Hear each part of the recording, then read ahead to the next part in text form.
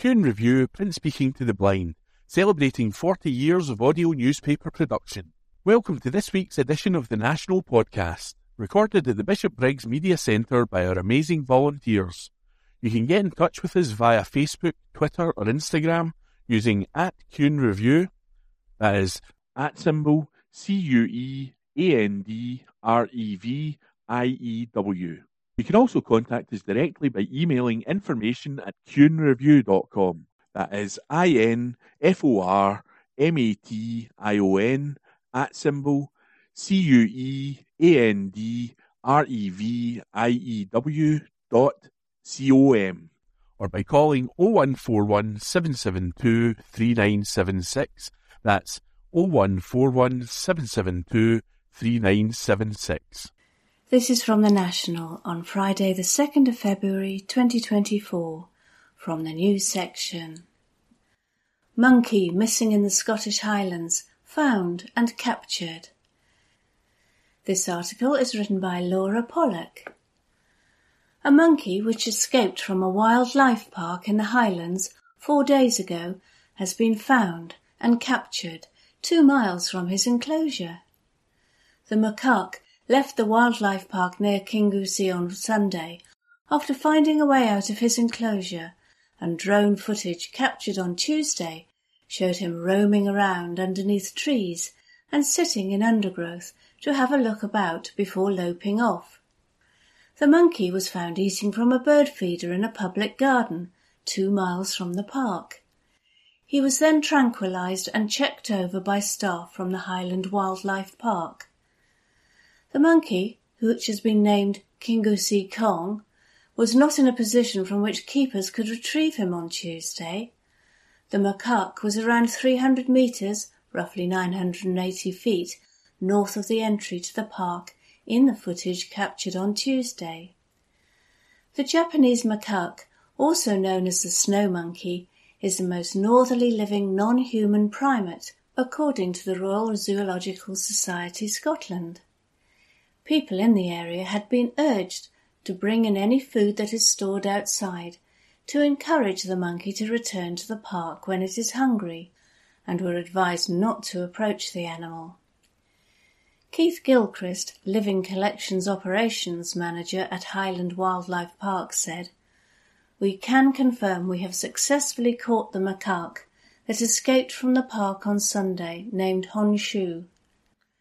After a call to our hotline just after 10 a.m, our keepers and drone team made their way to a member of the public's garden, where the monkey was eating from a bird feeder, and successfully used a tranquilizer dart to catch him.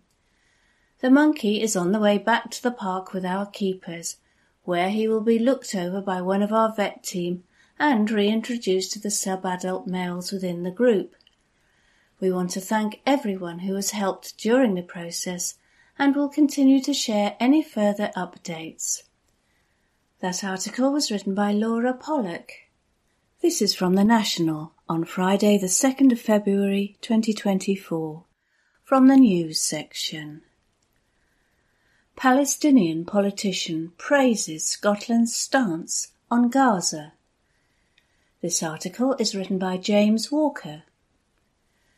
A Palestinian politician has praised Scotland for its stance on Gaza.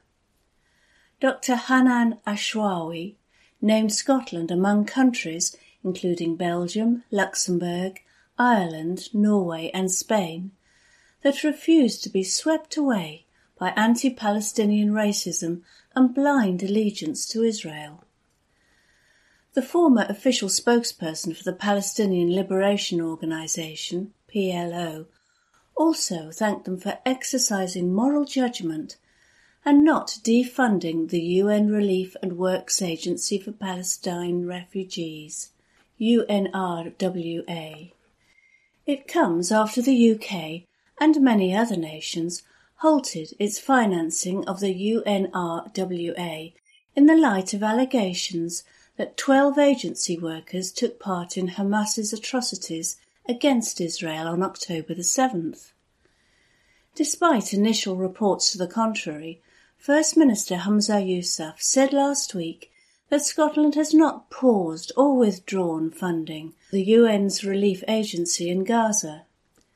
Scotland has already paid out £750,000 to the agency last year to aid its efforts in the region. Ashrawi, in a post on Twitter, X, said, "There are states that refuse to be swept away by anti-Palestinian racism and blind allegiance to Israel. Thank you, Belgium, Luxembourg, Ireland, Norway and Spain, for exercising moral judgment and not defunding UNRWA." She then added in a separate tweet, "And Scotland as well, of course." UN Secretary-General Antonio Guterres met behind closed doors with 35 donor nations and appealed again for a restoration of funding and new donations for the embattled UN agency. The UN chief briefed the ambassadors, including from the European Union, late on Tuesday, on actions he had taken following the accusations. He has called the Israeli allegations horrific and launched an investigation. UN spokesperson Stefan Dujarric also told reporters that no other organisation than UNRWA has the infrastructure to do what they do in Gaza and the Middle East, and it's not feasible in any way, shape or form to quickly replace the UN agency. Dujarric also told reporters that every year UNRWA provides a list of its 13,000 staff in Gaza to Israel and the Palestinian Authority. As far as I'm told by UNRWA, concerns have not been raised when the list of staff have been shared, he said. That article was written by James Walker. This is from The National on Friday the 2nd of February 2024, from the Culture section. Rod Stewart visits Tesco to buy bottle of own Scottish whisky. This article is written by Adam Robertson. Singer Rod Stewart paid a visit to his local Tesco to buy a brand of his own whisky. The Maggie May singer's blended Scotch called Wolfie's Whisky hit the shelves in more than 400 Tesco stores across the UK. Stewart paid a visit to a store in Bishopbriggs to see his own brand, which costs £35 a bottle, after it was launched in July 2023 in collaboration with Loch Lomond Distillery. The musician surprised staff and posed for pictures on Tuesday, January the 30th, after claiming his friends kept asking him where they could buy his brand. Speaking at the supermarket, he said, "It's just wonderful to see Wolfies in pride of place here at Tesco. I'm delighted to think it's even easier for people to pick up a bottle of Wolfies, and it's been lovely speaking to the team here in Bishopbriggs to see what they thought of it. They certainly have a taste for the good stuff." The whisky is described as wonderfully balanced, with flavours of warming cinnamon, fresh vanilla and baked apple. Duncan Frew, co-founder in Wolfies, added, "To have secured a national retail listing within the first 7 months of taking Wolfies to market is a huge achievement, and one we are incredibly proud of. This marks a huge milestone for the brand and the first of many that we're hoping to achieve in 2024. That article was written by Adam Robertson. This is from The National on Friday the 2nd of February 2024, from the news section. Scottish wildcat kittens expected at Highland Wildlife Park. This article is written by Lucy Jackson. Wildcat kittens set to be released into the Highlands could be born as early as next month, those behind the conservation programme have told The National. Saving Wildcats, the Wildcat Recovery Project based primarily at RZSS Highland Wildlife Park, said the next batch of kittens are expected to be born in the next few months. This follows on from a successful breeding season last year, which saw 14 kittens born after adult wildcats were paired in special breeding enclosures. Those behind the project told the National that plans for this year's breeding season are already underway. Several wildcats are already paired and are expected to stay in breeding enclosures until March. The kittens are anticipated to be born from March or April at the earliest, with a release date planned for the summer. After they are born, they will eventually be moved to a pre-release enclosure where they will develop the skills needed to survive in the wild, before being released into an undisclosed area in the Highlands. The species is critically endangered. The European wildcat is the last wild feline living in Britain. The species is critically endangered, with around 150 estimated to be in captivity across the UK. The Saving Wildcats project, expected to run until at least 2026, is led by the Royal Zoological Society of Scotland, RZSS, in collaboration with Scottish National Heritage, Forestry and Land Scotland, Cairngorms National Park Authority, Nordens Art, Sweden, and Junta de Andalusia, Spain. The project is currently overseeing 16 wildcats in pre-release enclosures, 13 of which are kittens born last year. One kitten born in 2023 passed away, with an investigation underway as to the cause of death. Both the breeding and pre-release enclosures are off-limits to the public to limit the wildcat's exposure to humans. Even interaction with keepers is kept to a minimum, with more than 70 cameras installed in the enclosures to monitor their behaviour. The Saving Wildcats team has already seen encouraging behaviour from the wildcats, including signs of hunting, pouncing and stalking. Once they are released into the wild, the team will be out into the field monitoring their well-being 6 days a week, where they will be able to pick up vital data from GPS collars worn by the animals. That article was written by Lucy Jackson. This is from The National on Friday the 2nd of February 2024, from the comments section. Unionist media didn't get a Nicola Sturgeon gotcha moment. This article is written by Wee Ginger Doug. Former Minister Nicola Sturgeon gave her much-anticipated evidence to the UK COVID inquiry, which the Scottish media closely watched in hopes of a gotcha moment on the basis of her measured and confident performance, but they looked to be sadly disappointed. Nevertheless, that hasn't stopped BBC Scotland from publishing an article with the lurid headline, Nicola Sturgeon's reputation on the line at UK COVID inquiry. No, specific key it really isn't. What is on the line here is the reputation of the British media in Scotland, which has treated this inquiry as an excuse to indulge in childish and overwrought point-scoring against their favourite targets in the SNP and Scottish Government. In doing so, it has done a grave disservice to the victims of the pandemic and their families.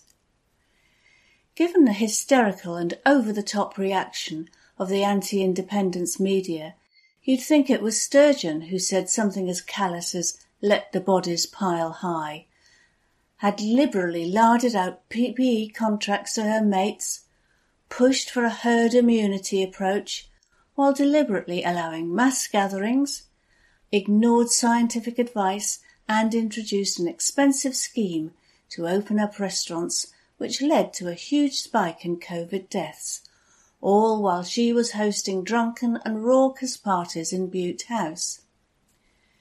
It's hard to escape the conclusion that, irrespective of what comes out, the anti-independence press is already preparing its stories, telling us that Sturgeon's reputation has been damaged.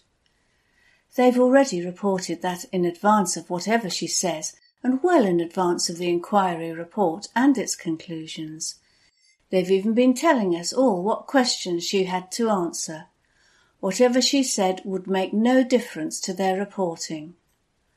What we are currently witnessing is the desperate attempt of a Scottish media which, in its overwhelming opposition to independence, is wildly out of kilter with the true spread of Scottish public opinion.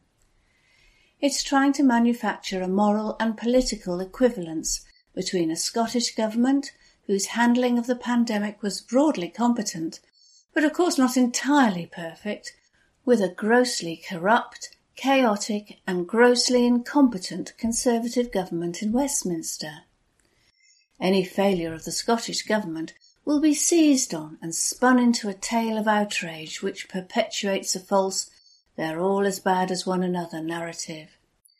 We have had acres of press coverage of Sturgeon's WhatsApp messages from a press and an inquiry which just shrugged its shoulders and said, "Oh well, what a shame," when Johnson and Sunak blatantly lied in order to avoid handing over theirs.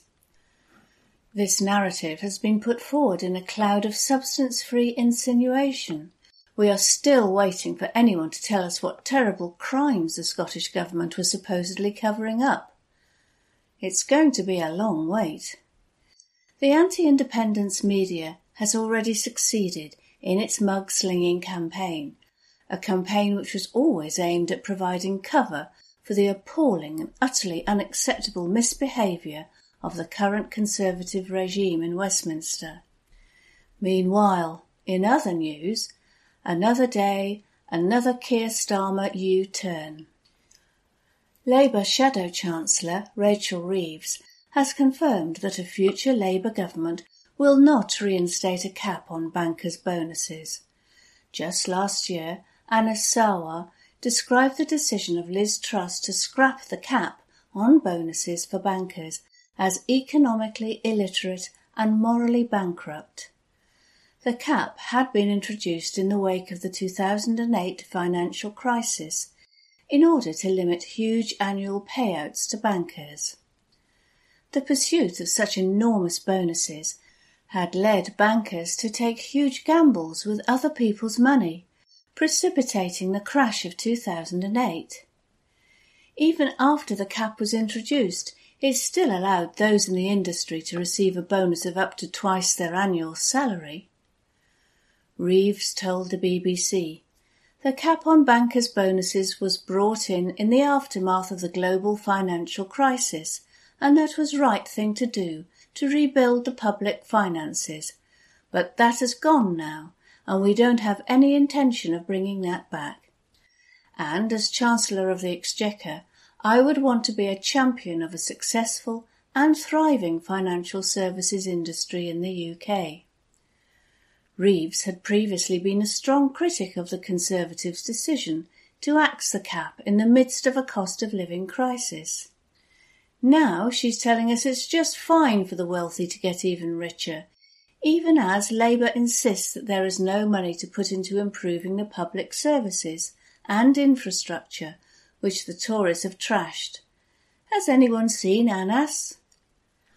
Commenting on the latest U-turn at PMQs this week, SNP Westminster leader Stephen Flynn noted that convincing the Labour Party to agree to a bleak future for the UK is the Tories' greatest achievement. He said, when the Tories scrapped the cap on bankers' bonuses in the autumn, during a cost of living crisis, the Labour Party rightly opposed it. Yet here we are, just 3 months later, and the Labour Party supports scrapping the cap on bankers' bonuses. Shameful. SNP MSP Kenneth Gibson said, Labour coming out in support of Tory plans for unlimited bankers' bonuses will be a surprise to nobody, but yet again it shows how little influence their Scottish branch office has. But hey, Nicola Sturgeon's WhatsApps. There's now a call for an inquiry into the COVID inquiry after it emerged that the official Twitter account of the UK COVID inquiry only follows one other account, an account called Down with the SNP. The account bio states, "Just a bloke, pro-beer and sports, anti-SNP, COVID and net zero nonsense. Trust in God, not government." Sounds like the typical demographic for GBBiz News. A spokesperson for the inquiry claimed that the account had been followed in error. That article was written by Wee Ginger Doug. This is from The National on Monday, 5th February 2024, from the News section. Railway linking two Scottish cities closed after flooding, by James Walker. The railway linking two Scottish cities has been closed due to flooding, causing major travel disruption. It comes as a Met Office yellow warning comes into force on Sunday for heavy rainfall. The warning has been in place from 6 p.m. on Sunday evening and will last until 9 p.m. on Monday, February 5th. ScotRail issued an update this morning saying that the line between Inverness and Perth is closed due to flooding.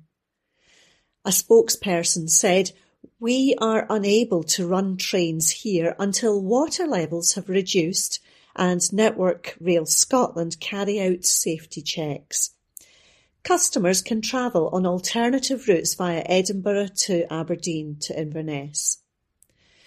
Network Rail meanwhile added, "Due to flooding of the route near Kingussie, the line between Inverness and Perth is currently closed.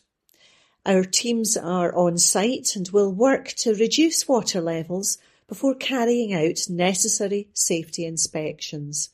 More updates to follow." That article was by James Walker.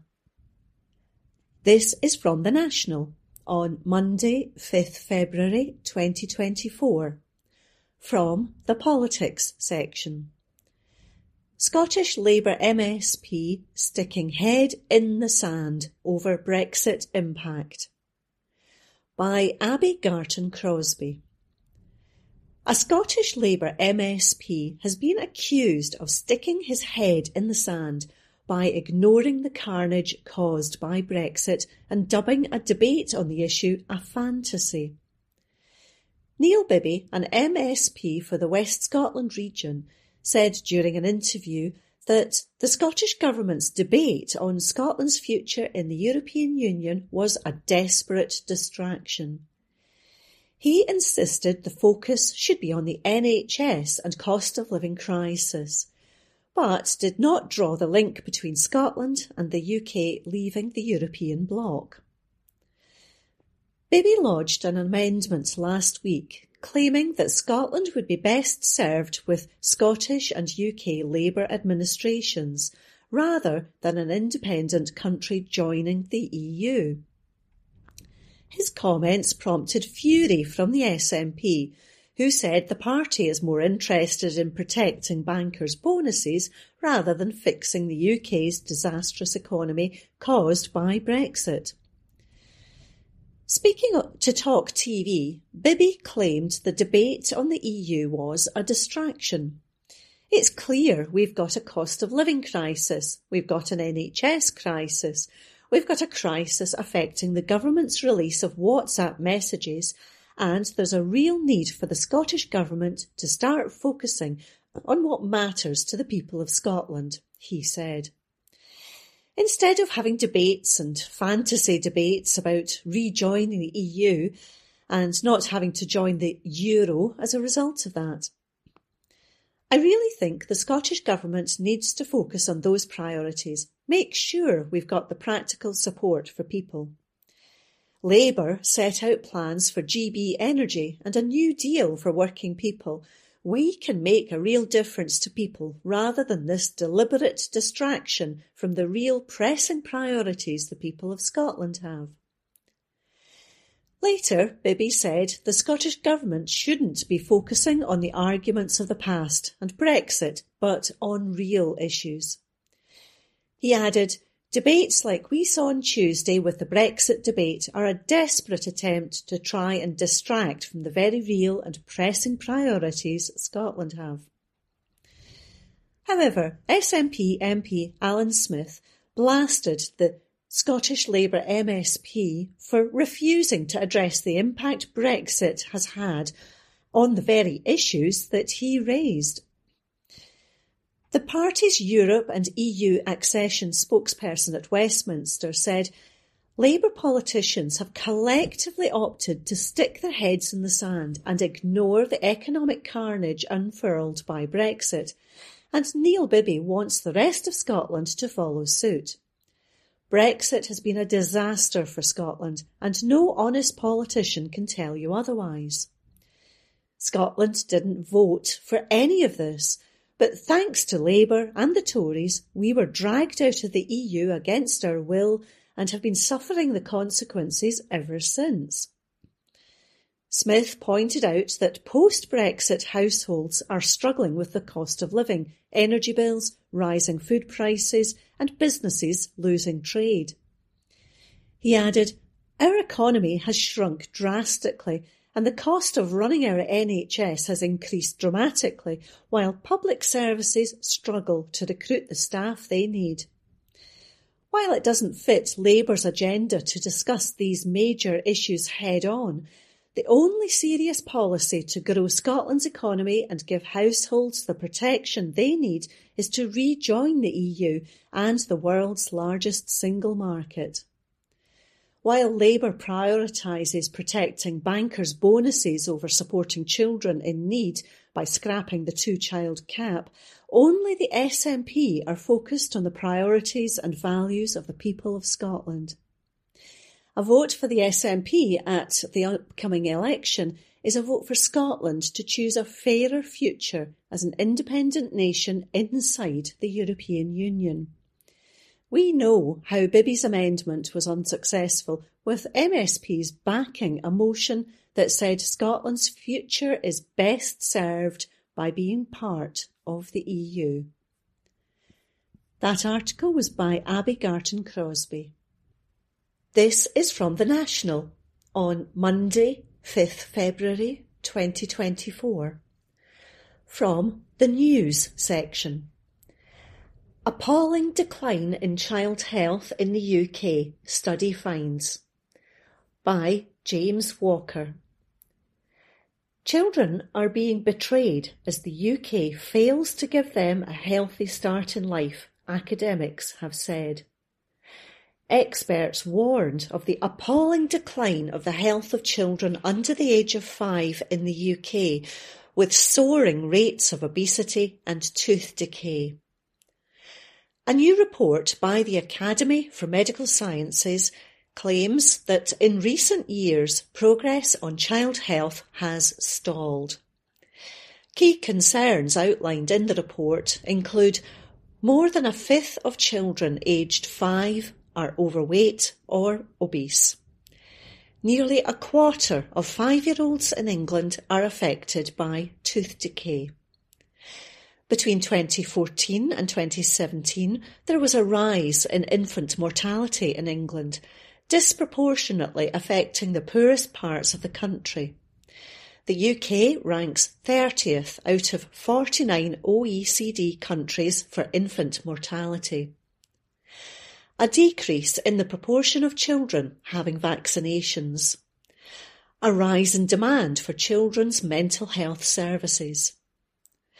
The Royal College of Paediatrics and Child Health said the document provides alarming evidence that the UK is failing too many of its children. Glasgow University's Professor Helen Minnis, co-chairwoman of the report, said child deaths are rising, infant survival lags behind comparable countries, and preventable physical and mental health issues plague our youngest citizens. The science is clear. We are betraying our children. Unless the health of babies and young children is urgently prioritised, we condemn many to a life of poorer health and lost potential. The time to act is now. Co-chairman Professor Sir Andrew Pollard from the University of Oxford said, "There are huge challenges for the NHS today, driven by the growing pressures on health and social care from an ageing population." Even more disconcerting is the evidence cited in our Academy of Medical Sciences report of an appalling decline in the health of our children, which makes for an even more bleak outlook for their future. There is clear evidence in the report that tackling childhood health conditions, addressing inequalities, and providing early years social support can change the future of health and prosperity. Commenting on the report, Dr. Mike McKean, Vice President for Health Policy at the Royal College of Paediatrics and Child Health, said, "This report provides alarming evidence that the UK is failing too many of its children. We are presiding over a crisis in child health that demands urgent action. As paediatricians, we witness daily the devastating consequences of these systemic failures. Without transformative intervention on child health, we condemn generations to a poorer future." Claire O'Meara from the UK Committee for UNICEF said, "The government needs to act on this evidence now to reverse already worrying declines in children's health outcomes." A government spokesman said, "We've taken significant action to improve children's health both now and in the long term. This includes dramatically reducing sugar in children's foods, investing over £600 million to improve the quality of sport for children, and encouraging healthy diets for families from lower income households through schemes like Healthy Start. We're also investing an additional £2.3 billion a year into mental health services. The number of children seen by NHS dentists rose by 14% last year, and we're taking steps to reduce youth vaping and introducing the first ever smoke-free generation. Cutting waiting lists is one of the government's top 5 priorities. Despite ongoing pressures on the NHS, we have cut the total waiting list and the number of individual patients waiting for treatment compared to the previous month. That article was by James Walker. The National News on Wednesday the 7th of February. Beano on the hunt for funniest pupils. An article written by Gregor Young. The UK's longest-running comic has launched a search for the nation's funniest primary school class. The Beano is calling on schools and teachers across the country to enter its Britain's Funniest Class competition and to submit their best jokes and gags. The best will be put to a public vote, and the winning class will be featured in a special edition of the comic. This year's competition marks the 70th anniversary of the Bash Street Kids, known for characters including Plug, Danny and Scotty. The initiative is in its 6th year and aims to encourage future comedians as well as promote confidence and well-being in the classroom. The comic publishers have partnered with Place to Be, a children's mental health charity, to launch the competition. The winning pupils will be drawn by Beano illustrators for inclusion in a special edition of the comic, marking the first time in the comic's history where real children will be featured in its pages. Originally called When the Bell Rings, the Bash Street Kids was inspired by a Dundee school which was next door to the offices of the comics publisher DC Thomson. Mike Sterling, Director of Mischief at the Beano and Creative Director of Beano Studios, said, "We are absolutely thrilled to launch our biggest ever Britain's Funniest Class competition, while also celebrating our very own funniest class, the Bash Street Kids. The characters of Class 2B, with all of their unique superpowers and flaws, remind adults and children alike that it's great to be different. We hope that the Bash Street Kids inspire this year's entrants to express themselves, and we can't wait to see all the incredible and hilarious jokes from classrooms across the UK." The comic is also on the hunt to discover Britain's funniest teacher for the first time, celebrating educators and the crucial role they play. The competitions are being launched during Children's Mental Health Week. An article written by Gregor Young. The National Politics on Wednesday, the 7th of February. Drugs Minister quits Scottish Government, citing post-traumatic stress. An article written by Abby Garton-Crosby. Scotland's Drug and Alcohol Minister Eleanor Whittam has announced she is quitting her government role due to health reasons. Ms Whittam was appointed to the key ministerial role in March 2023 after previously serving as Community Safety Minister. In a letter to First Minister Humza Yousaf, Ms Whittam said she had experienced a series of events leading to post-traumatic stress, which has impacted my well-being greatly, and is now seeking treatment.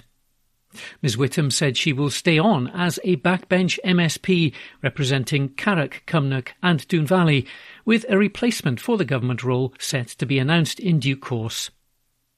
Mr Yousaf said he was greatly saddened that Ms Whittam would be leaving her role. Ms Whittam replaced Angela Constance, now Justice Secretary, in the key role set to tackle Scotland's drug deaths during Mr Yousaf's first reshuffle after taking over the role of First Minister and SNP leader. Over the last year, I experienced a series of events leading to post-traumatic stress, which has impacted my well-being greatly, and for which I'm receiving treatment, Ms Whittam wrote in her resignation letter. I've sought to undertake my role in your government diligently and with the passion and focus that it requires. Sadly, after much soul-searching, it's apparent to me that I must regrettably resign from my ministerial role so that I'm able to look after my well-being and ensure my constituents of Carrick, Cumnock and Doon Valley continue to be represented assiduously. Ms Whittam said it was a great honour to have served in both her previous ministerial roles and said she will continue to support the government's efforts to tackle drug deaths from the backbenches. She added, I've been privileged to meet folk up and down the country who are working collectively to address the great harm Scotland is experiencing due to alcohol and other drugs, none more so than those with lived and living experience who have sought to speak the truth to power. I'm grateful to them and to all of the family members and organisations who took time to speak with me this last year. It's imperative that we strive with all our might to continue our efforts to save and improve lives, as we've lost far too many of our folk to wholly preventable deaths, Ms Whittam added. Your government's efforts to tackle poverty and inequality also play an integral role in the national mission, and the cross-government plan set out last year continues to be vital to delivery. In response, the First Minister said, I'm greatly saddened to hear that due to your personal ill health, you feel you cannot continue to give the role the focus that you would wish to. I wanted you to be aware of how greatly I've valued your efforts to tackle alcohol and drug-related deaths, not least the work to take forward proposals for reviewing drug laws. Similarly, I know the dedication that you brought to your previous role of Minister for Community Safety. Mr Yousaf said the Scottish Government had been enriched by Ms Whittam's efforts and experience in both roles.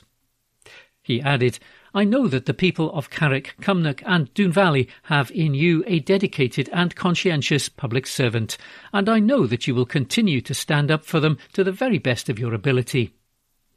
During her tenure, Ms Whittam published a report calling for personal drug use to be decriminalised in Scotland, or for powers to be devolved to Holyrood, as part of a bid to treat the issue as a public health matter rather than a criminal one. The plans were quickly rebuffed by Prime Minister Rishi Sunak. However, moves to open Scotland's first safe drug consumption room in Glasgow were given the green light by the Lord Advocate. Despite previous clashes with the Home Office over opening such a centre, UK ministers said they would not intervene in the pilot project. We recently told how drug deaths in Scotland have risen by 13% in the first 9 months of 2023, according to the latest figures. An article written by Abby Garton-Crosby. The National News on Wednesday, the 7th of February.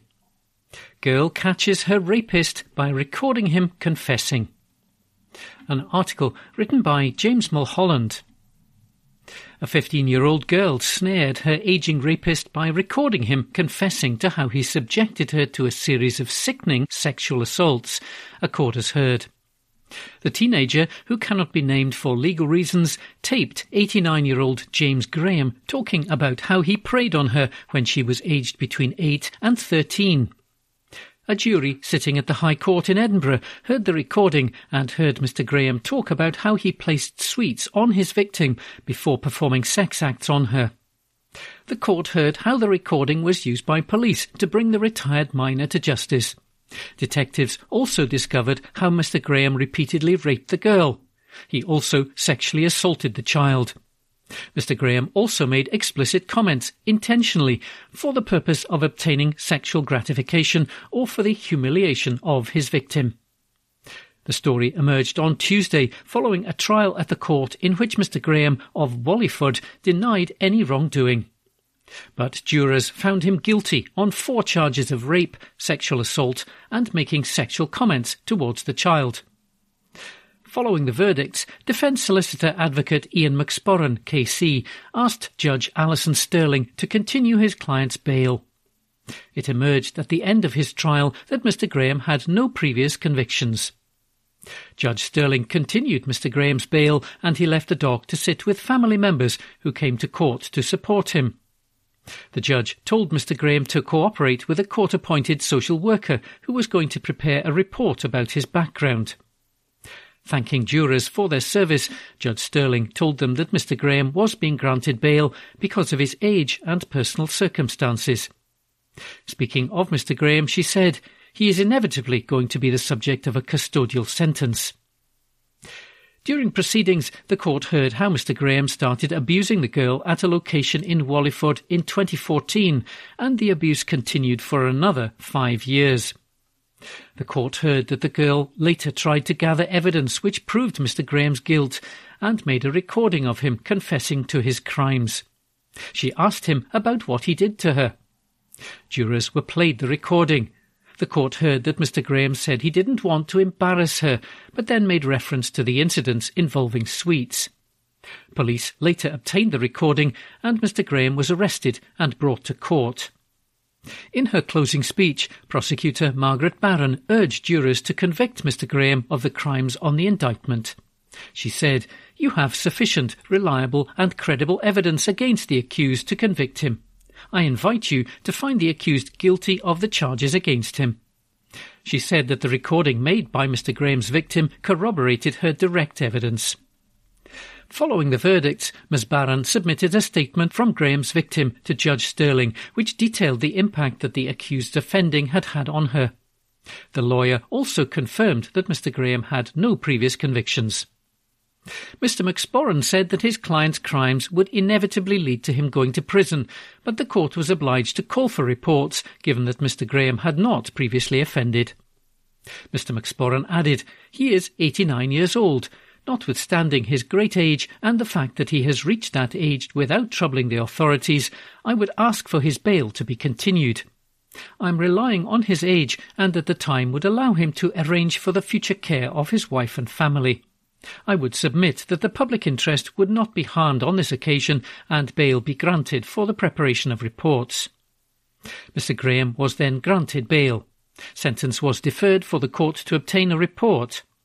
Mr. Graham will be sentenced at the High Court in Edinburgh on March the 6th. An article written by James Mulholland.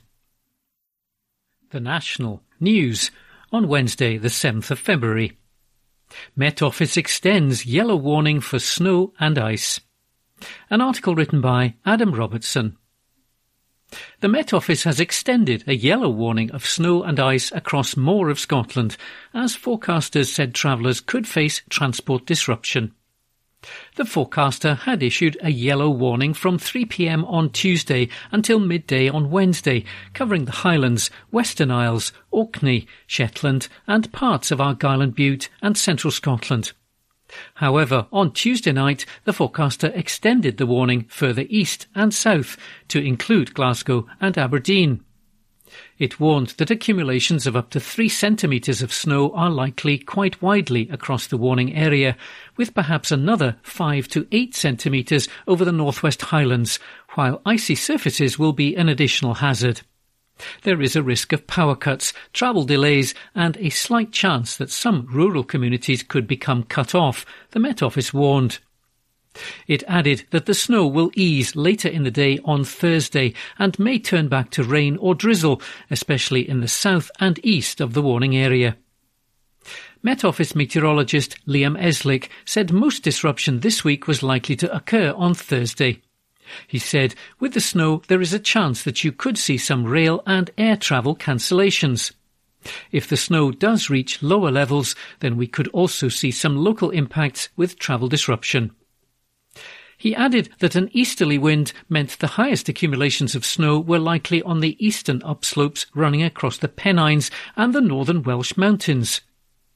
The forecaster added that it looked like a cold spell was on its way as an area of high pressure moves in over the UK towards next week.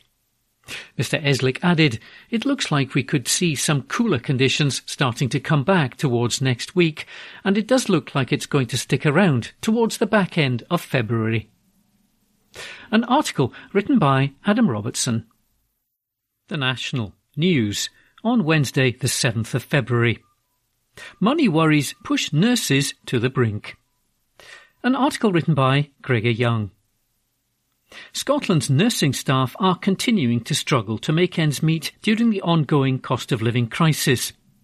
In a survey of Royal College of Nursing members in Scotland, 23% said they have gone without food or skipped meals. 21% reported having faced difficulties managing finances or missed payments, including rent or mortgage or other bill payments, credit or loan payments. And 91% reported that financial concerns are having some impact on their mental health. More than 1,000 members responded to the survey, which ran during January. More than 60% of respondents described themselves as being responsible for paying all household costs or as the main contributor. 3/4 said they were financially worse off when compared to 12 months ago. Additionally, 62% said they have thought about changing their current role due to the cost of living, and of these, 60% said they have been forced to think of leaving nursing altogether. The results come ahead of the budget debate at Holyrood this week, which comes at a crunch time for health and care services. Health boards are being asked to make hefty efficiency savings or budget cuts. Some of the approaches boards are looking at to deliver these savings, including recruitment freezes, are causing nursing staff serious concern. The Scottish Government is also yet to announce when it's going to implement the recommendations from last year's Agenda for Change review, which was agreed as part of the 2023-2024 pay deal. At the same time, the Ministerial Nursing and Midwifery Task Force is working on recommendations to improve retention of experienced staff and attract new people into nursing, while health boards are continuing preparations for implementation of Scotland's safe staffing legislation from April the 1st this year. Royal College of Nursing Scotland Director Colin Poolman said of the survey, "These results are really concerning. I feel for all nursing staff who, at the same time as they try to hold together services under extreme pressure and provide high-quality care, they're struggling to stay afloat financially." Since the pandemic, we have seen growing numbers of staff quitting nursing.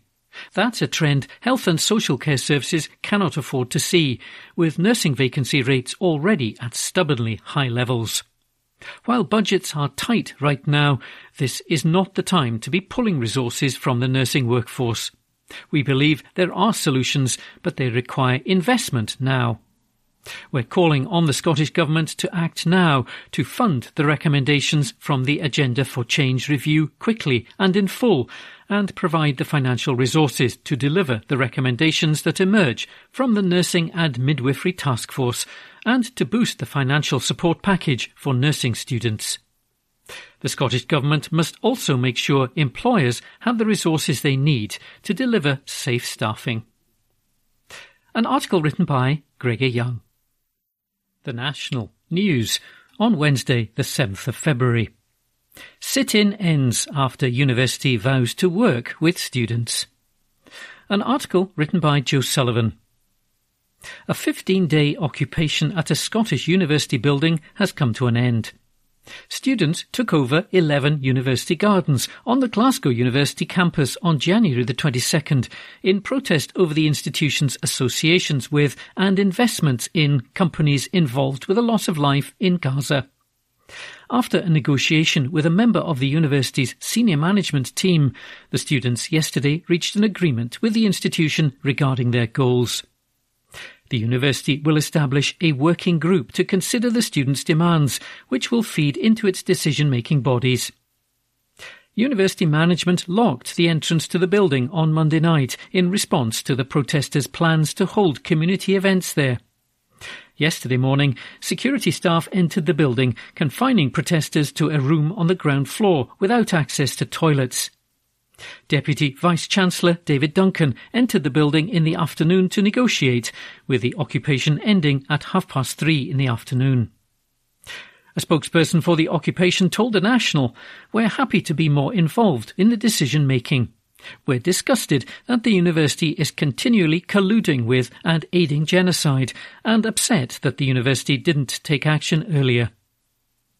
A spokesperson for Glasgow University said, "The university upholds the rights of students and staff to express their political views and to exercise free speech.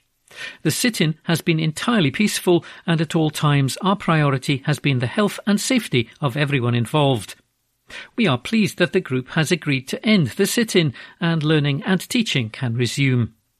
We have committed to continue to work with the students via a working group set up to consider their demands." An article written by Joe Sullivan. The National Politics on Wednesday the 7th of February.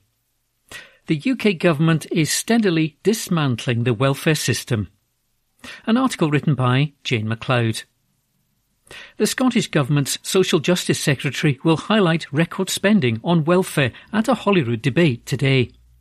Shirley-Anne Somerville will say that this is taking place as the UK Government is steadily dismantling the welfare system. The Scottish budget for 2024-2025 includes £6.3 billion for benefits expenditure. During the Scottish Parliament debate this afternoon, Ms Somerville is expected to say, "Social Security Scotland is a safety net which we continue to strengthen through record investment. All the while, the UK Government is steadily dismantling the welfare system across the UK.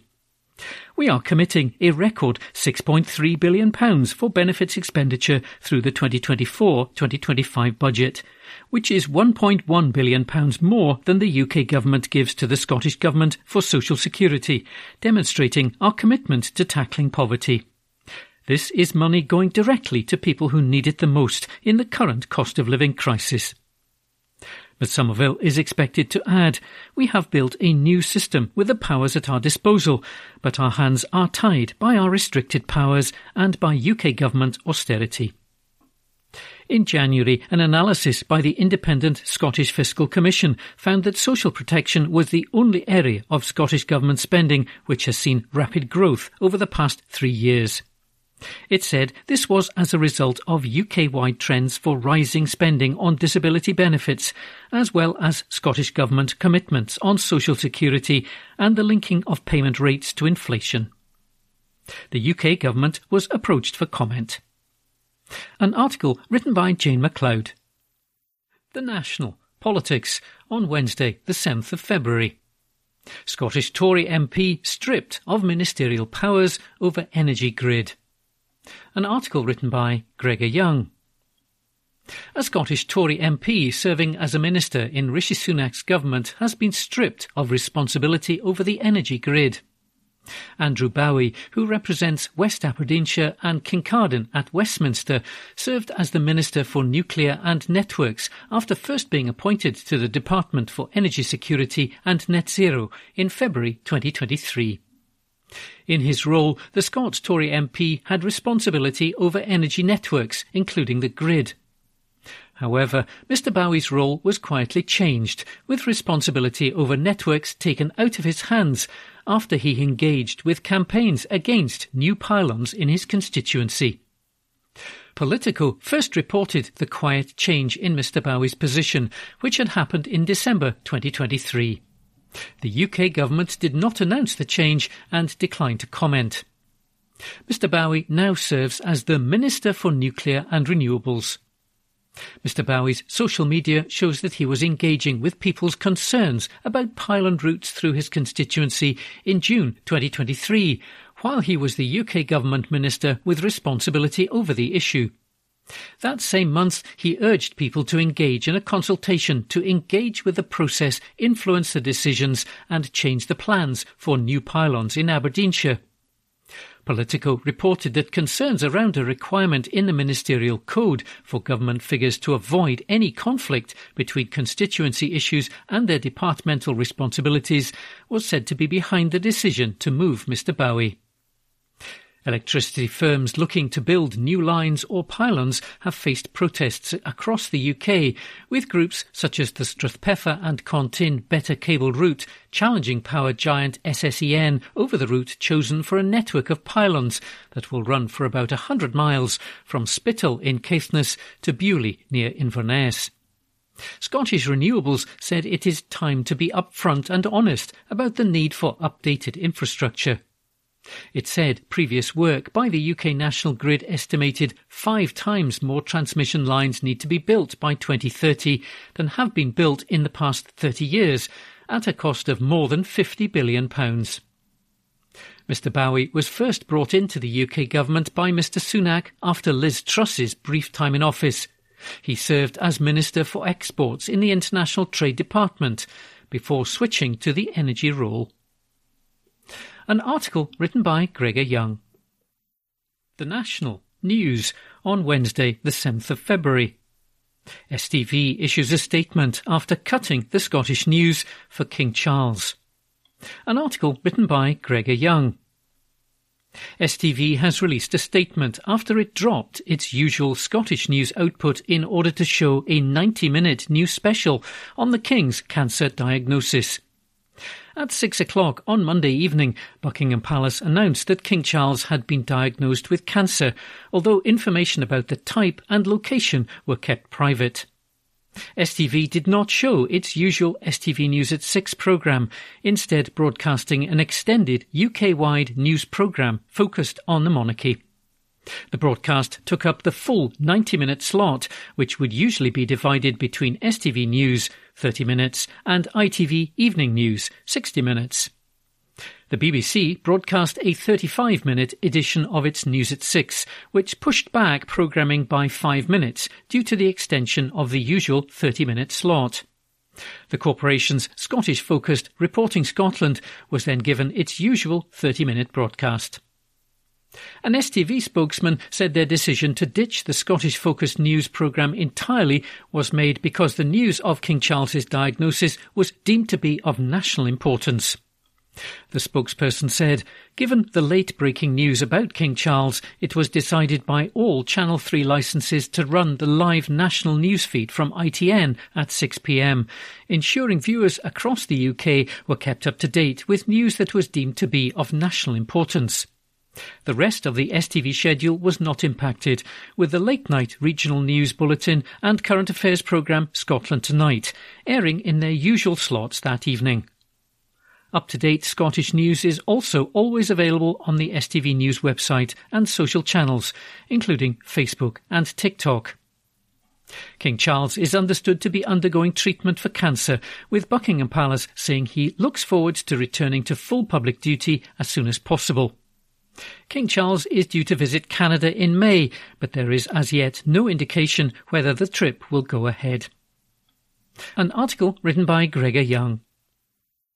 The National Politics on Wednesday the 7th of February. Tory minister called out for double standards on Scottish independence. An exclusive front-page article written by Hamish Morrison. The UK government has been called out for its double standards on Scottish independence after a Tory minister's revealing admission about Irish reunification. Northern Ireland Minister Steve Baker told ITV on Monday night there would be a border poll in Ireland if opinion polls showed an appetite for reunification, per the terms of the Good Friday Agreement. It comes after devolved government was restored to Stormont after nearly 2 years of paralysis, but the appointment of nationalist Michelle O'Neill as First Minister has sparked speculation a border poll could be on the cards soon. But he has been accused of letting the cat out of the bag by suggesting opinion polls, many of which have recently shown majority support for independence, should determine constitutional questions. Speaking to ITV's Robert Peston, Mr Baker said there is no evidence to suggest that there is a majority for a united Ireland in Northern Ireland, actually quite the reverse. So I checked the polling before I came in, and amongst those people who expressed a view, there was almost 2-to-1 support for the union in Northern Ireland. So at the moment we seem to be very far from the conditions for a border poll, and there's no sign of that changing. Tommy Shepherd, the SNP's Scotland spokesperson, said the minister's admission showed the need for Scotland to have a formal mechanism to decide its membership of the union, as Northern Ireland has. A key but contentious part of the Good Friday Agreement outlines that the existence of the province is contingent on the agreement and consent of a majority of the people of Northern Ireland. There is no such mechanism for self-determination set out in the Scotland Act, and the 2014 referendum was granted by Westminster by the one-off transfer of power to hold a constitutional poll from London to Edinburgh. Mr Shepherd said, if you live in Northern Ireland, there's a constitutional means called the Good Friday Agreement by which you can reconsider that in the future. There is no such mechanism in Scotland. The government really has to say by what means it's possible for people in Scotland to choose a different constitutional future, if that's what they want to do. Stephen Bonner, the SNP MP for Coatbridge, said, this admission from Mr Baker should once again serve to inform the people of Scotland that we are not equal partners in a voluntary union. If polling will be a determining factor on a vote being held on Irish reunification, then why should the same standard not apply to Scots living in the same union? With polling on Scottish independence consistently now at 50% or above, it's clear that the government is content to maintain their stance of persistent double standards when it comes to the Constitution. Alba's Westminster leader Neil Hanvey said, Steve Baker has inadvertently let the cat out of the bag on what evidence is necessary to qualify for constitutional change in the UK. Clear public support. If that's the evidence that matters, then Scotland has provided all the evidence we need. Recent polls have shown support for independence has risen since the 2014 referendum, with a number of recent surveys showing yes in the lead. But the UK government remains steadfast in its opposition to another constitutional poll. Scottish Secretary Alistair Jack was grilled during a Westminster committee meeting on when the UK government might allow a future independence referendum. Speaking in 2022, Mr Jack said there would have to be that sustained majority for there to be another referendum. He dubbed the process for deciding the duck test, adding, if it looks like a duck and it sounds like a duck and it waddles like a duck, then it probably is a duck. People know when they've reached that point. They knew back then in 2014 that they'd reached it. We don't believe we've reached it now. A UK government spokesperson said people in Scotland want both their governments to be concentrating on the issues that matter most to them, like growing our economy, seeing inflation drop further and improving public services. We want to work constructively with the Scottish Government to tackle our shared challenges, because that is what families and businesses in Scotland expect. This is not the time to be talking about distracting constitutional change. An exclusive front-page article written by Hamish Morrison. The National News on Thursday, the 8th of February. Council to install barriers after cars keep driving down stairs. An article written by Laura Pollock. Barriers are to be installed at a set of stairs in central Edinburgh after several drivers attempted to take the route due to sat-nav errors amid a road change. Edinburgh Councillor Scott Arthur called the incidents concerning and urged cars and trucks not to drive down the steps, adding that sat-nav is no substitute for common sense. The steps at the foot of Calton Hill in the capital have been closed to traffic since last year. The route was previously drivable, but pavement now divides the road from the lane and steps have been installed. However, GPS software, including Google Maps and Apple Maps, failed to acknowledge the change. This led to several vehicles pictured stuck on the steps, including a lorry. Google has since changed the bug, and the City of Edinburgh Council has said a request has been made to Apple. This week, temporary barriers will be installed. Mr. Arthur, who is the City of Edinburgh Council's Transport and Environment Convener, said, "The footpath in this area is incredibly busy, so these incidents are really concerning. While we would expect drivers to use common sense in a situation like this, we are going to install temporary barriers this week to prevent it happening again." An article written by Laura Pollock. The National Politics on Thursday, the 8th of February. Rosebank firm's £29 billion earnings as thousands face fuel poverty. An article written by Joe Sullivan. Rosebank owner Equinor has again posted immense profits as more than a third of Scottish households face fuel poverty. The Norwegian fossil fuel firm has been accused by climate campaigners of ripping off ordinary people after posting earnings of £29 billion. Equinor is the UK's largest gas supplier, fulfilling over a quarter of the UK's demand. It's also the majority owner of the politically sensitive Rosebank natural gas field, located 80 miles off the coast of Shetland. Green MSP Mark Ruskell told The National, "Equinor is wrecking our climate, but it's not acting alone. It can only do it because of the governments that are giving it drilling licences and supporting it every step of the way. If Rosebank goes ahead, it will be a terrible act of environmental vandalism at a time of unparalleled climate chaos around the world. It is utterly reckless." Climate campaigners now warn that the firm is set to receive around £3 billion in tax breaks from the UK government while developing the natural gas fields. This means that UK taxpayers will cover more than 90% of the costs of developing the project, with the benefits passed on to the Norwegian public.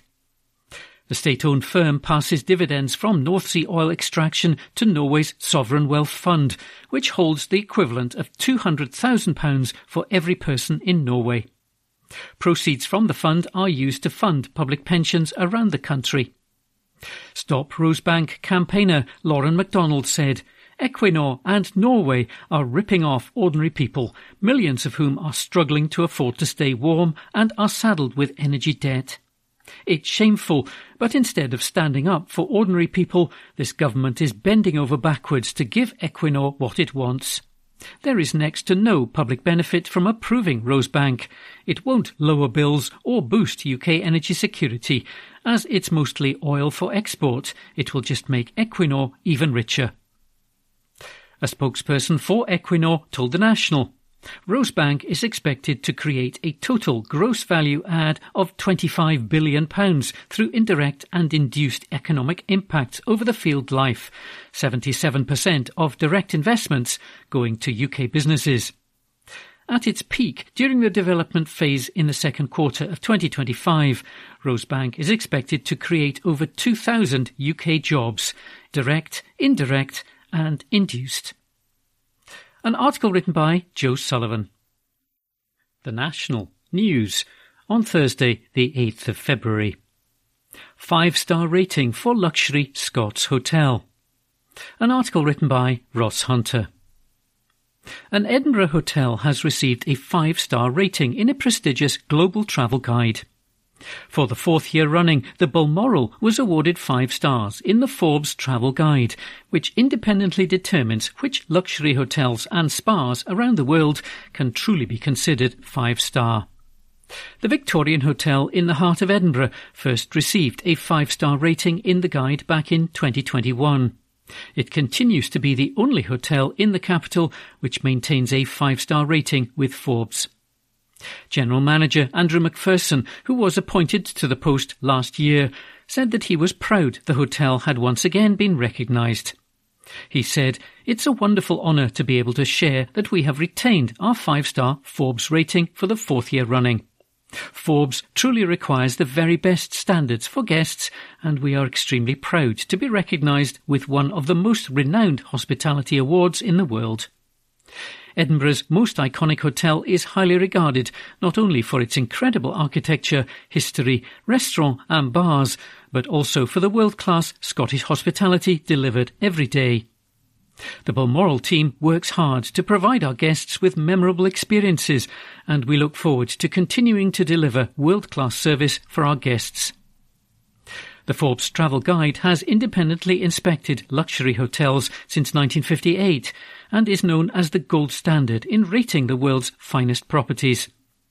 Anonymous inspectors check into the hotel for at least 2 nights, then test up to 900 objective standards with an emphasis on exceptional service. The Balmoral is comprised of 167 rooms and 20 suites, with a comprehensive spa, fitness centre and numerous restaurants and bars. It's been owned by Rocco Forte Hotels since 1997. An article written by Ross Hunter. The National Politics on Thursday, the 8th of February. Baroness Mone assured the UK government she wouldn't benefit from PPE contract. An article written by Hamish Morrison. Michelle Mone reportedly denied she stood to gain financially from a PPE company 5 months before £29 million of its profits were transferred into a trust for her benefit. Leaked emails between Ms Mone and the Cabinet Office revealed that a civil servant asked her to make a declaration that she had no conflict of interest in relation to the company PPE MedPro, which she had recommended to ministers in May 2020, The Guardian reports. Ms Mone stated that she had no conflicts whatsoever and that she was not entitled to any financial remuneration or financial benefit whatsoever. The former Tory peer eventually admitted to being involved with PPE MedPro, despite her past assurances that she had nothing to do with the firm. She is currently on a leave of absence from the House of Lords. According to The Guardian, a Cabinet Office civil servant wrote to Ms Mone asking her for a one-line statement to cover the lines we discussed, so that we can document the declaration of no conflict. She replied, "In relation to PPE MedPro Limited, I can confirm that I have no conflicts whatsoever in helping the company to achieve orders through the NHS. I am neither a shareholder of the company, nor am I entitled to any financial remuneration or financial benefit whatsoever. You can put this on the record. My role is to help the NHS deliver on its PPE targets and to ultimately save lives of patients, medical workers and carers." This exchange was followed up by the civil servant asking about her husband, Doug Barrowman's involvement in the firm. Ms Mone is said to have replied half an hour later with an email stating in large text at the top, "This is for the record." She wrote, "To clarify the position on Doug, he has made it clear from the outset that he has put the consortium together that constitutes PPE MedPro Limited. Behind the scenes, he has significantly negotiated down the prices available to the NHS on PPE from the company. The end result is highly competitive pricing that ensures the NHS benefits from his years of experience in manufacturing, procurement and management of supply chains. Doug is a very philanthropic individual, and his Barrowman Foundation supports schools building in Africa, and he recently built a large centre in Manchester for the Prince's Trust. He is passionate about the NHS and during the crisis has wanted to help the NHS. This he has done through the procurement of a plentiful supply of cost-effective PPE. The couple have had their assets frozen under a court order obtained by the Crown Prosecution Service. Restrictions have been placed on £75 million worth of assets, including a townhouse in Belgravia, properties in Glasgow, an estate on the Isle of Man, and numerous bank accounts. They are also under investigation by the National Crime Agency for potential fraud. Both deny any wrongdoing. The Department for Health and Social Care is also suing Ms Moan and Mr Barrowman, claiming much of the medical kit the NHS bought from PPE MedPro was useless. A spokesperson for the couple told The Guardian they were being scapegoated for government failures in PPE procurement during the COVID pandemic. They said the National Crime Agency investigation has been ongoing for almost 3 years. There were well over 1,000 separate communications with Government or Department of Health and Social Care, and the small number of messages you quote are taken out of context. Doug and Michelle deny any wrongdoing and have not been charged with any criminal offences. An article written by Hamish Morrison. The National Politics on Thursday the 8th of February.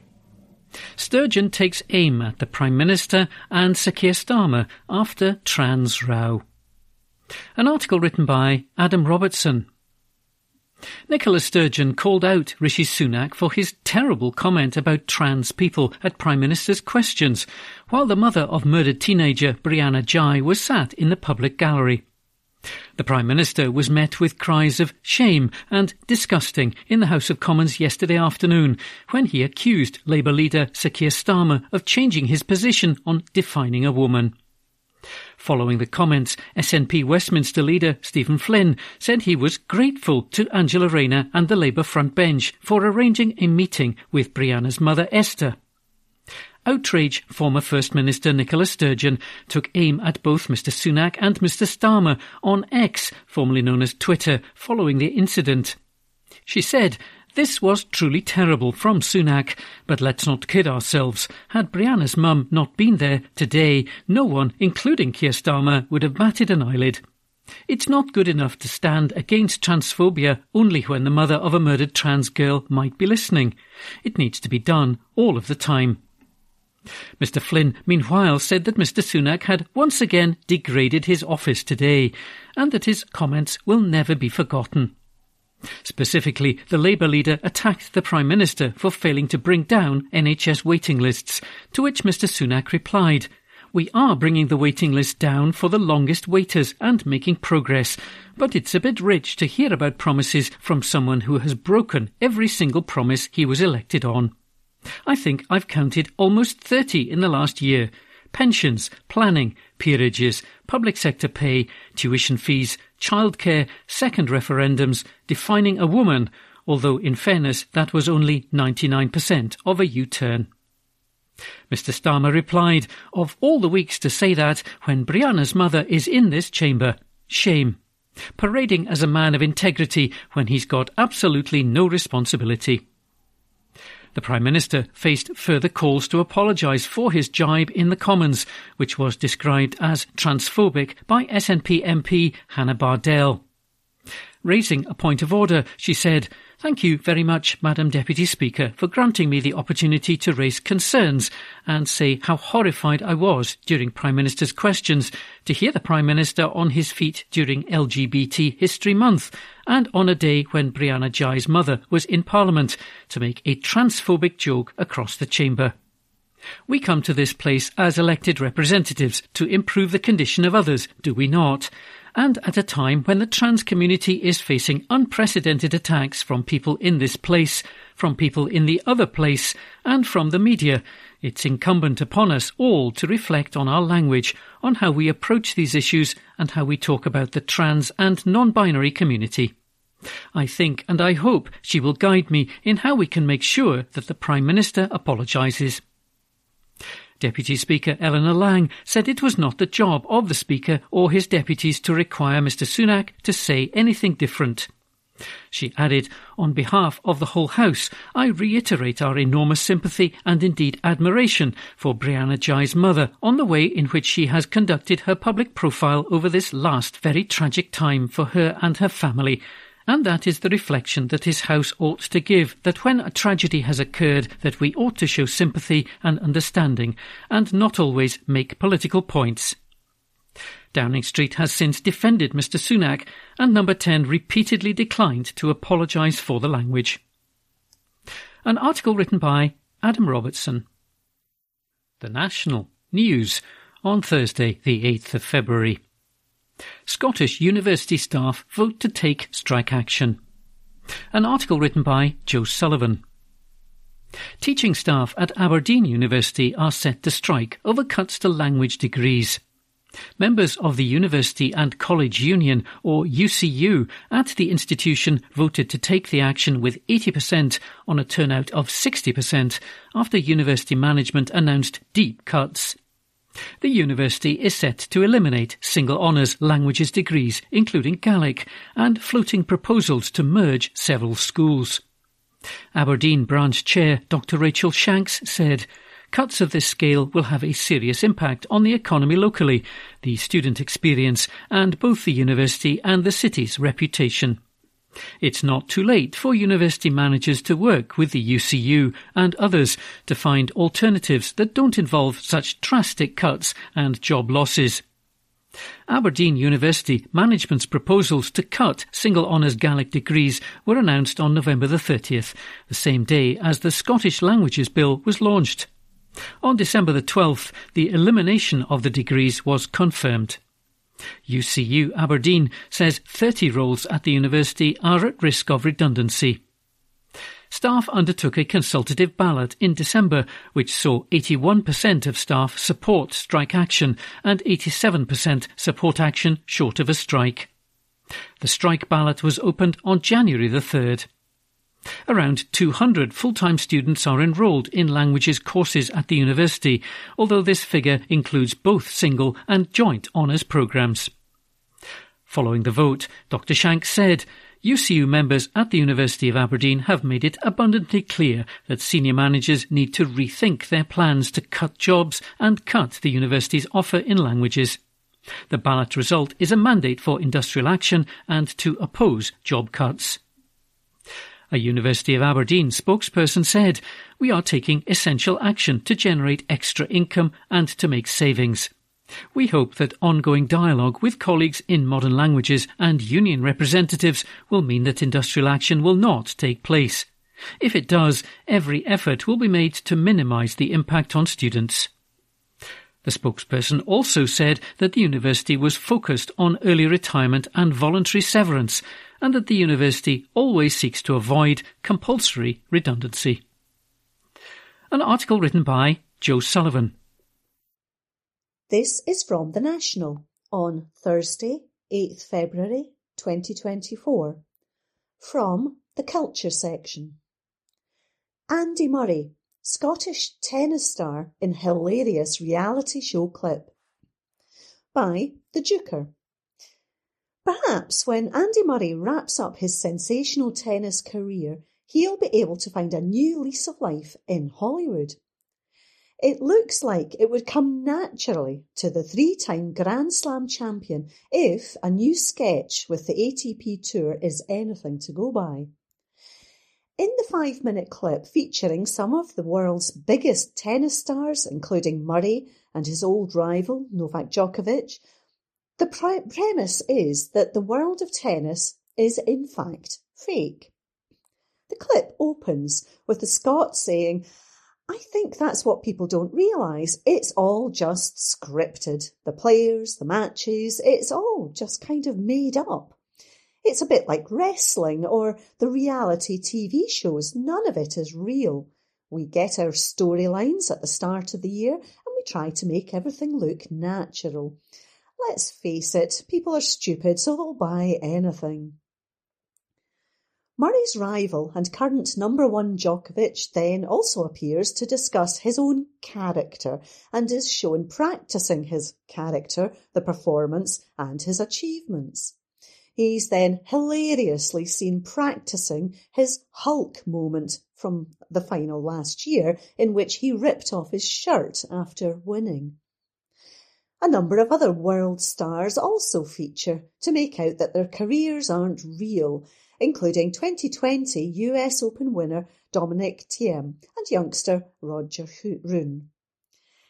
Murray appeared once again towards the end of the clip and said, "We just try to make everything look real and the viewers seem to love it." People did in fact seem to be loving the idea, if social media is anything to go by. One person commented, Andy can retire and switch to acting. He's awesome. Another said that Andy and Novak were born for this. Andy Murray is the perfect person for this. His personality is so well suited, said somebody else. A fourth person added they need an Emmy for this, while others described the clip as hilarious. That article was by The Duker. This is from The National on Thursday, 8th February 2024, from the Culture section. Minimum Unit Pricing Scotland. What is it and what is changing? By Adam Robertson. A statement on minimum unit pricing, or MUP, is due to be made in Holyrood on Thursday afternoon. Ministers are expected to confirm the MUP for alcohol will increase from 50p to 65p from early May, 6 years after the policy was first introduced. It's an issue which has sparked plenty of debate, with Tory MSP Sandesh Gulhane clashing with a charity boss earlier this week on the policy. Here's all you need to know. What is MUP? The Scottish Government explains that MUP sets a floor price for a unit of alcohol. Essentially, it establishes a baseline price per unit of alcohol in a drink. For example, if a 660ml bottle of beer contains 3 units, then the lowest possible price that it could be sold for is £1.50, not including any taxes and duties. When and why was it introduced? The policy was first implemented on May 1st, 2018. On its website, the Scottish Government explains it is not a tax, but rather a targeted way to making sure alcohol is sold at a sensible price. Effectively, the idea is that the more expensive alcoholic drinks are, the less they will be consumed. When is the statement? When the law was first introduced, it included a 6-year sunset clause, which means it will expire unless MSPs vote to add it permanently to the statute books by the end of April. According to the Scottish Parliament's schedule, the statement is set to be made sometime after 2 p.m. on Thursday afternoon. A consultation paper published by the Scottish Government explains that the 30% increase in the price per unit strikes a reasonable balance between public health benefits against the effects of any intervention in the alcoholic drinks market and subsequent impact on consumers. Has it been effective? The policy has proved divisive, although a report from Alcohol Focus Scotland in April 2023 suggested that there is strong evidence that MUP delivered on its intended aim of reducing overall population consumption in Scotland, with a 3% decrease in alcohol sales. Elsewhere, the Lancet Medical Journal found MUP had helped to prevent hundreds of deaths and hospital admissions, despite limited evidence that it reduced consumption among the heaviest drinkers. It estimated deaths had been reduced by around 13.4%. However, others have been more critical. David Hume, GMB Scotland organiser in the drinks industry, said of the planned increase, "There is simply no case for continuing to impose a minimum unit price on alcohol, never mind increasing it. The jury is out on the policy's impact on Scotland's drinking, but alcohol-related deaths are rising and there is no evidence to suggest it is helping protect problem drinkers. The actual impact of minimum pricing is at best questionable, and ministers should be asking those questions instead of doubling down by increasing it." What will the price rise mean? A pack of 4 440ml cans of cider would cost at least £5.15 under the plans, while a pack of 4 beer cans of the same size would be at least £5.72. A bottle of vodka or gin, meanwhile, would have a minimum price of around £17.02. That article was by Adam Robertson. That concludes this week's edition of the National Podcast. Please remember to subscribe to our channels at Tune Review and tell your friends about our service.